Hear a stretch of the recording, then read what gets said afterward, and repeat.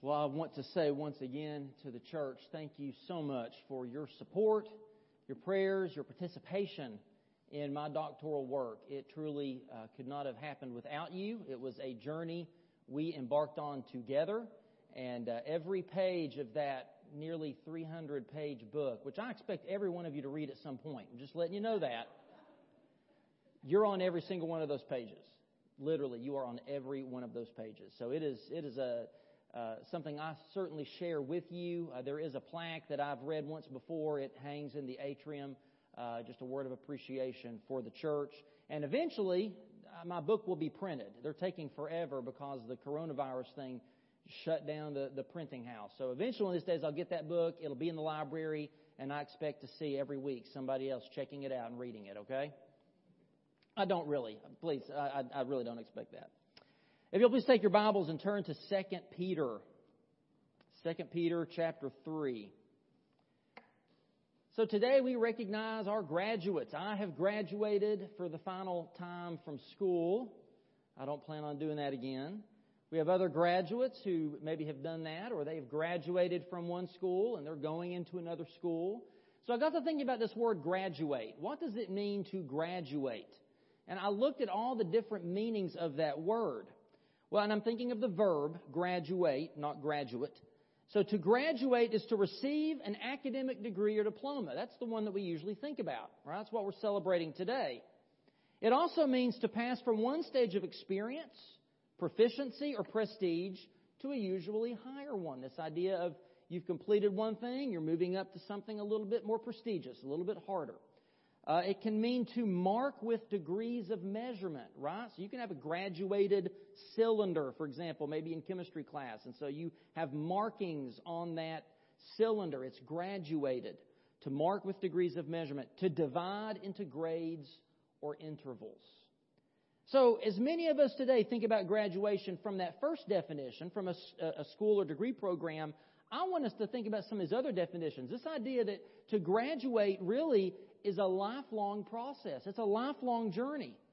The Bible tells us we should constantly be measuring our walk with Christ, and that we should be passing from one experience and stage of proficiency in Christ to another one. Paul talks about that we go from glory to glory, that we should be growing in the grace and knowledge of our Lord and Savior Jesus Christ, always pressing on to that upward call in Christ Jesus, never really arriving, at least not in this life. So I want us to look at the closing remarks that Peter makes in his second epistle. Peter, in writing his second letter, is addressing the pressures and the problems the first century church was facing. And they were experiencing pressures and problems both from without, but also from within their congregation. And Peter wrote this letter shortly before he himself was martyred for the faith. And so what he shares here, and he knew that was coming. So these are really sort of Peter's last words. And we think of the value we place on somebody's final words. What was the last thing they said? And so we can look at this and see what was heavy on Peter's heart. And it's that he wanted the churches to stand strong for the gospel.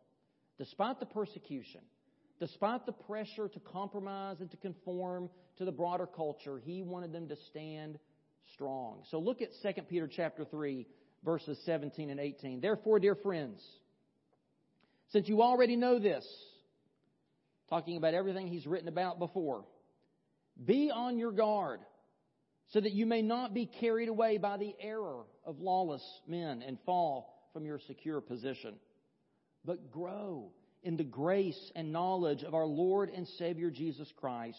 To Him be glory, both now and forever. Amen.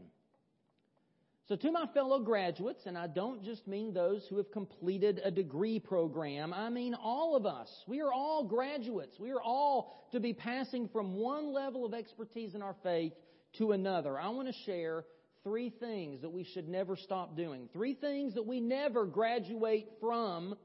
As in, we never arrive there. We never can say, well, I'm done with that. Check that one off. Never have to do that again. What are the 3 things that help keep us graduating on, moving on, higher and higher from glory to glory in our faith in Christ? The first is right there in verse 17. Peter tells us to be on our guard. Be on your guard.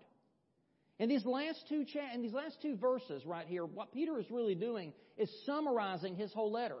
Kind of like preachers do, right? We tell you what we're going to tell you, we tell you, and then we tell you what we told you. And so that's what Peter's doing in these last few verses. So in chapter 1, he talks about the importance of growing in their faith. And we're going to talk about that in a moment. In chapter 2, Peter deals with false teachers and the importance of being on guard against their destructive heresies. And then chapter 3, he focuses on Jesus' second coming. And so we're thinking about that chapter 2 emphasis. Look with me at 2 Peter 2. Let's look at verses 1 and 3. But there were also false prophets among the people, just as there will be false teachers among you. They will secretly introduce destructive heresies, even denying the sovereign Lord who bought them, bringing swift destruction on themselves. Many will follow their shameful ways and will bring the way of truth into disrepute. In their greed, these teachers will exploit you with stories they have made up. Their condemnation has long been hanging over them, and their destruction has not been sleeping. And then Peter goes on in that chapter to describe the various teachers and heretical teachings, even going back to the Old Testament. He talks about their destructive consequences. And he says that those kinds of lies are a threat to the church. They're a threat to our holiness. They're a threat to the gospel. And Peter cautions his readers to be discerning about what they hear, to be disciplined, to be vigilant and on guard. It's sort of like the idea of sifting wheat. You take the stalk of wheat and you beat it and you break loose the grain, but there's all of this chaff that comes with it. And so they would take and they would throw the grain up into the air. And so the kernels of grain would fall, and what would happen with this chaff? The chaff would blow away. We have to separate the wheat from the chaff. We have to be discerning. So we're going to hear things. Kids are going to hear things in college. We hear things on Facebook. Do you have to be discerning about the things you read on Facebook? Do you? Yes. We have to separate the wheat from the chaff. That doesn't mean that everything that you're going to hear is heresy or everything you're going to read is fake news. There's usually at least a kernel of truth in there somewhere. And what Peter says is we have to be discerning to make sure we can divide the truth away from the chaff and let the chaff blow away. Now, look back here at 2 Peter 3, verse 17. Notice Peter's love for these believers. He calls them dear friends. See, Peter saw himself in a pastoral role. He was the shepherd guarding his flock from ravenous wolves. And as I said, these being Peter's last words, more than anything he wants them to know before his death is that they are his beloved brothers and sisters, and he doesn't want them to be carried off by unloving, greedy, and deceitful false teachers. Specifically, Peter warns them about two disastrous consequences that will happen if we give heed to false doctrine. And the first of those consequences is that we are swept away. He says we'll be swept away by lawless people. There are few things as frightening. And maybe you've had one of these experiences. You're out at the ocean, okay? And maybe you're in a kayak, or you're on a float, or maybe you're just out there swimming, and you start to realize you're getting carried away from the beach, right? You're being carried away from where you're supposed to be. Maybe a riptide is at work, or it's just some strong waves are carrying you off, and it can be hard. I remember taking the youth down to, I guess it was Mission Fuge or Centrifuge down in Charleston, and we went out into the International Waterway at one point, and I took a kayaking class, and so I was out there doing kayaking, and it was hard work. It was easy going with the flow, but coming back to where we started was brutally hard. And it's just so easy to find that the current is carrying you away. Well, Peter, being a fisherman who spent much of his life fishing on the Sea of Galilee, he knew what it was to be swept along by an unfriendly wind and to realize you were not going the way you wanted to go. And so that's the picture he uses to warn that many people are in danger of being swept away with the crowd, being swept away by lawless people who say this is the right way to go, and it isn't. Now, this isn't the first time in this letter that Peter alludes to the danger of being carried off from the right and true path. In 2 Peter 2:2, again, we read this a second ago, he said, many will follow their shameful ways. It's like what Jesus said about the narrow versus the wide path. There's a wide road and many will follow it. But there's a narrow gate and a narrow path and few will find it. Jesus tells us this, and Peter says that. Many will follow their shameful ways and will bring the way of truth into disrepute. In other words, these people are going to actually take the true way, the right way, they're going to malign it. They're going to drag it through the mud. They're going to paint the true and right way as being the wrong way and the evil way. Later on in that chapter, in verse 15, Peter writes, they have gone astray by abandoning the straight path and have followed the path of Balaam, the son of Beor, who loved the wages of wickedness. Maybe you remember that story in the Old Testament of Balaam, who the king, Balak, had hired him to go and to curse the people of Israel. But God would not let him do that. But eventually he did start to lead the people of Israel astray, and he was considered wicked for that. So following that same line of thought, here in these last verses, Peter gives a final warning sign along the road. Be on your guard, so you won't be carried away by the error of lawless men. Listen, it's easy to get swept up into a crowd, isn't it? It's easy, that peer pressure, that crowd pressure can come in, and it's so easy to be swayed. You've probably heard expressions like bad company corrupts good character. Or be careful, you're going to become like those you hang around with. There's a lot of wisdom in those sayings. Now, the particular lawless people, if you read up, especially in chapter 3, the particular lawless people that Peter was writing about and warning his readers against, they were claiming that Jesus was not going to come back. That Jesus wasn't going to return, and therefore you could live your life however you wanted to because you're not going to have to give any account for it. And again, that's Peter's main focus here in chapter 3 is the return of Christ. So what we're learning here in these last couple of verses is there is an intimate relationship. Listen closely to this. There is an intimate relationship between the kinds of people we associate with and the kinds of things we fill our minds with and what we believe about eternal spiritual matters, such as the return of Jesus. There's a correlation there. In essence, if you run with people who reject biblical doctrine, you will find yourself more and more moving away from biblical doctrine. If you run with people who reject biblical teachings on sexuality, you will join the slaves of the so-called sexual revolution. If you run around and chase after with others wealth and possessions and material gain, then you will become greedy and materialistic. No wonder Peter warns us this one last time to stay on guard, because he knows that if we make the error of running with lawless people, apostasy is a very real and present danger. And I think that is true for us more so than ever. Just think for a minute all of the messaging we hear on a daily basis. Think about that. From entertainment, music, all the different ways we can listen to music. I won't even go into all that. Movies and television and YouTube videos and social media posts and news media. And think about our professors and teachers and the things that we read and the books that we read and the friends and their opinions that they share with us. We receive more messaging on a daily basis than any group of people in human history. The messaging is constant. Compare that for yourself. Think about all the messaging, all the truth claims, all the opinions and ideas that you hear. What percentage of those truth claims and messages and ideas are biblical? Think about all the things that you watch on TV and online. Think about all the Facebook posts you read. How does that compare to your reading of God's Word? To your listening to God's Word being preached and taught?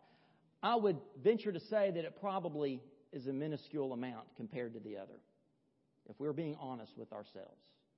So is it any wonder that we struggle with being conformed to the pattern of this world? Is it any wonder that we chase after the things that Jesus said pagans chase after, that our Father knows we need And if we would just seek Him and His kingdom and His righteousness first, God would provide all that we need for us. Is it any wonder that we let our hearts be troubled? Because we fill our minds and hearts with so much from the world and so very little from God's Word. The late Ravi Zacharias wrote, "We are living in a time when philosophically you can believe anything, so long as you do not claim it to be true. Morally, you can practice anything, so long as you do not claim that it is a better way. Religiously, you can hold to anything, so long as you do not bring Jesus Christ into it." We must be on our guard against what Paul said, the vain philosophies. Let me just read that New Testament reading for us again. He says, "See to it that no one takes you captive through hollow and deceptive philosophy, which depends on human tradition and the basic principles of this world, rather than on Christ." Be on your guard. Be on your guard. Don't follow the mob mentality. Don't believe everything you read on Facebook. Don't live your life based on hashtags. Live your life based on the truth of God's Word. If not, we will be swept away with lawless people. The second warning he gives us is that we would lose our stability. This phrase, he says, "fall from your secure position." Now, this has been the source of some theological debate. Because some people read that and they say, is Peter saying that you can lose your salvation? Is Peter saying that be careful, you're going to lose your secure position as a Christian? That's not what Peter means. For one thing, Peter would not only be contradicting Jesus and Paul, he'd actually be contradicting himself if that's what he was saying. So what does Peter mean then? This falling is not a fall from salvation. He's not worried about their salvation. He's worried about them falling from a firm conviction about the truth of God's Word. Back in chapter 1, verse 12, he describes his readers as being firmly established in the truth.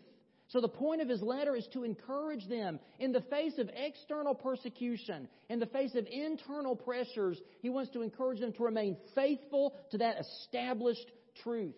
He wants them to maintain a firm footing in the faith.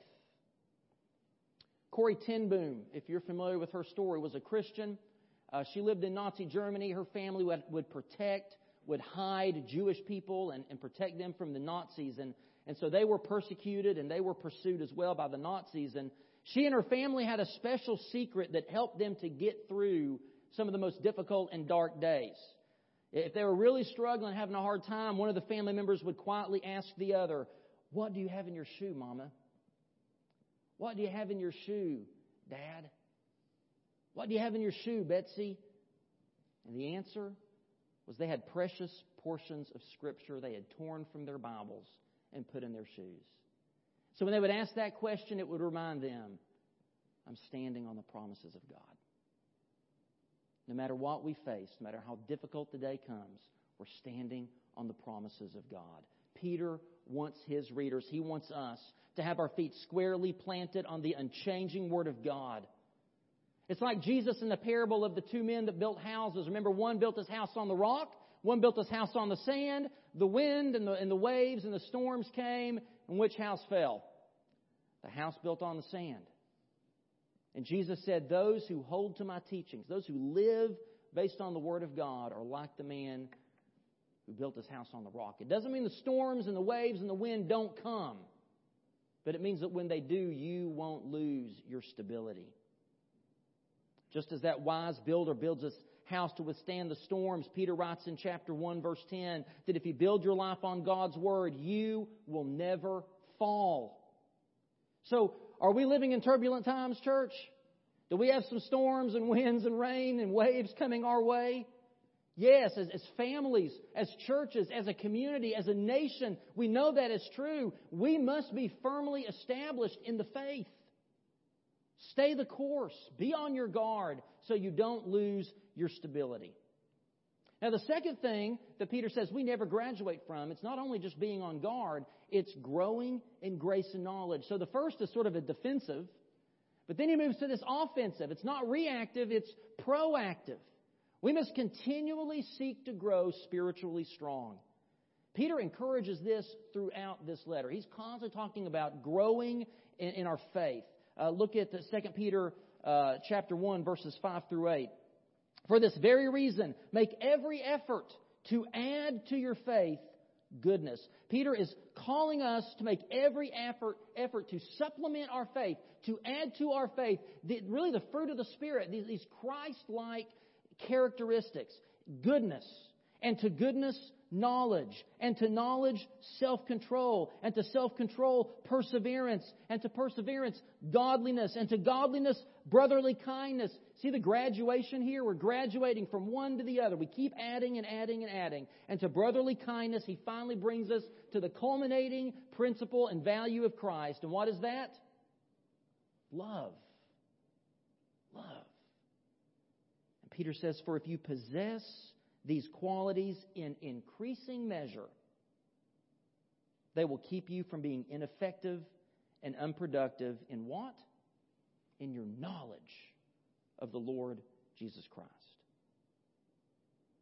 While we are saved by faith alone, our faith must grow if we are to keep ourselves from being swept away by lawless people and to keep ourselves from losing the stability of our footing on the foundation of God's Word. But here in this final verse, Peter gives us two specific ways in which our faith is to grow. The first is in grace. The second is in knowledge. Let's talk about grace. Grace is by definition a gift. It's God's unmerited favor. You can do nothing to earn it. You can do nothing to lose it. It is given, but it is also grown. It's given, but it's also grown. Now think about a husband and wife's love for each other. Is a husband and wife's love for each other, has it reached its maturity on their wedding day? No. If it has, they've got problems, right?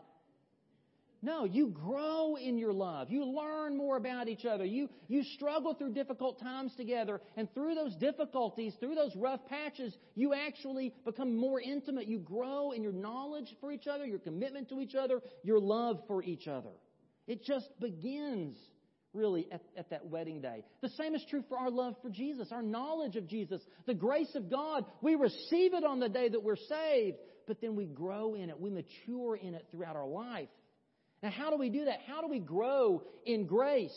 Well, Paul tells us one way in which we don't grow in grace. He says you don't grow in grace by sinning more. He doesn't say, should we sin all the more so that grace may abound? He says, no. So that's not how we grow in grace. Rather, Paul says we grow in grace in Romans 6:2 as we die to our sin. In Ephesians 4:15 as we speak the truth in love. James says that God gives more grace to the humble. So we grow in grace by being humble. To put it simply, the more we know Jesus, the more we experience His mercy, love, peace, joy, the fruit of that Spirit in our lives, the more we grow in His grace. But it's not just our experience of His grace. We also grow in our ability to share His grace with one another. Paul says in Ephesians and in Colossians that we should give grace to people in how we speak to them. That we can actually give grace to others. Peter says in 1 Peter chapter 4 that when we serve others out of our spiritual gifts, we are actually being good stewards of God's grace. And Hebrews says that when we forgive, rather than harbor bitterness, we ensure that other people can receive the grace of God. So the more we share God's grace with others, the more like Jesus we become, and therefore the more we grow in His grace. But Peter also says we're to grow in knowledge. Knowledge is one of the themes Peter addresses throughout this letter. In 2:10, Peter writes about escaping the corruption of the world by knowing our Lord and Savior Jesus Christ. He warns about becoming entangled in the vain philosophies of a lost and sinful world. And here again, Peter emphasizes, he's not just talking about knowledge in general. There's knowledge, which is, we go to school to gain knowledge, don't we? We read and study and we experience. We gain knowledge through life experiences. He's not just talking about a generic knowledge. He's talking about the specific knowledge of our Lord and Savior, Jesus Christ. Right there in verse 18. So this is the only time in this letter that he uses these full titles and names of Jesus, our Lord and Savior Jesus Christ. He's making a point here. What does it mean that Jesus is our Lord? That title, Lord, means exalted one. It's Jesus' title of divine sovereignty as the second person of the Trinity. Savior refers to Jesus' mission. It's what He came to do. He came to do for you and me what we could not do for ourselves. He paid for our sins on the cross, living a perfect sinless life, and He took upon Himself the wrath of God that you and I deserve, that we might take upon ourselves His righteousness. Savior is what Jesus came to do. Jesus, His human name, means Yahweh saves, the Lord saves. Again, revealing the essence, the nature of who Jesus is and what He came to do. And Christ is another title. It means anointed one. And it's a title that points to the long past promises of God. That Jesus came as the fulfillment of the entire redemptive story beginning in Genesis 1:1. The knowledge of our Lord and Savior Jesus Christ. This knowledge is fundamental to the foundation upon which Peter says we must build our lives. Strength and stability in the faith comes from this basic knowledge of the gospel. And Peter gives a clear warning to those who would live by any other knowledge that doesn't conform to the knowledge of our Lord and Savior Jesus Christ. One commentator wrote this: knowledge of Christ and knowledge about Christ are both, if they keep pace with each other, the safeguard against heresy and apostasy and the means of growth in grace. The best antidote to error is truth, and Christians must constantly be exposed to the truth, lest errors creeps in unawares. Listen, how can we know if somebody is a lawless person who's been swept away by the error of their ways? We can look at what they say about Jesus. I can tell you in a minute if somebody is preaching truth or not by what they say about Jesus. So the more we get to know Jesus, the stronger we can stand and be on our guard and grow in grace and knowledge.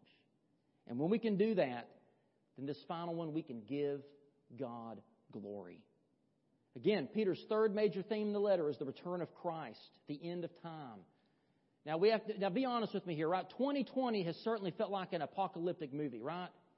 I mean, it really kind of feels like it's the end of the world as we know it, right? And I don't feel fine about that. I mean, it's rough times that we're living in. And whether they're serious or just kind of joking on Facebook, a lot of people are more interested in the end times than ever, because these are scary times. But the truth is, whether this is the end times or not, I mean, we're definitely in the end times. But whether Jesus is coming back tomorrow or 10 years or 100 years from now, it doesn't matter. Because you know what matters? The truth is that every day brings us one day closer to the return of Christ. Amen? Every day. And here in chapter 3, Peter addresses the truth that Jesus will return. He addresses when Jesus will return. And Peter says that he is pointing these truths out. In verse 1, look at verse 1. Dear friends, this is now my second letter to you. I've written both of them as reminders to stimulate you to wholesome thinking. He's writing about the return of Christ to stimulate our minds to wholesome thinking. And so here Peter concludes with a song of praise right there.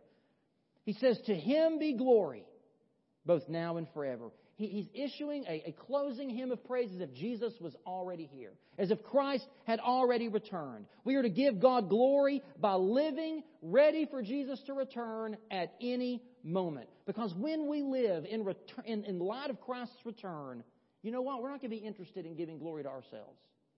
We're not going to be interested in giving glory to other people.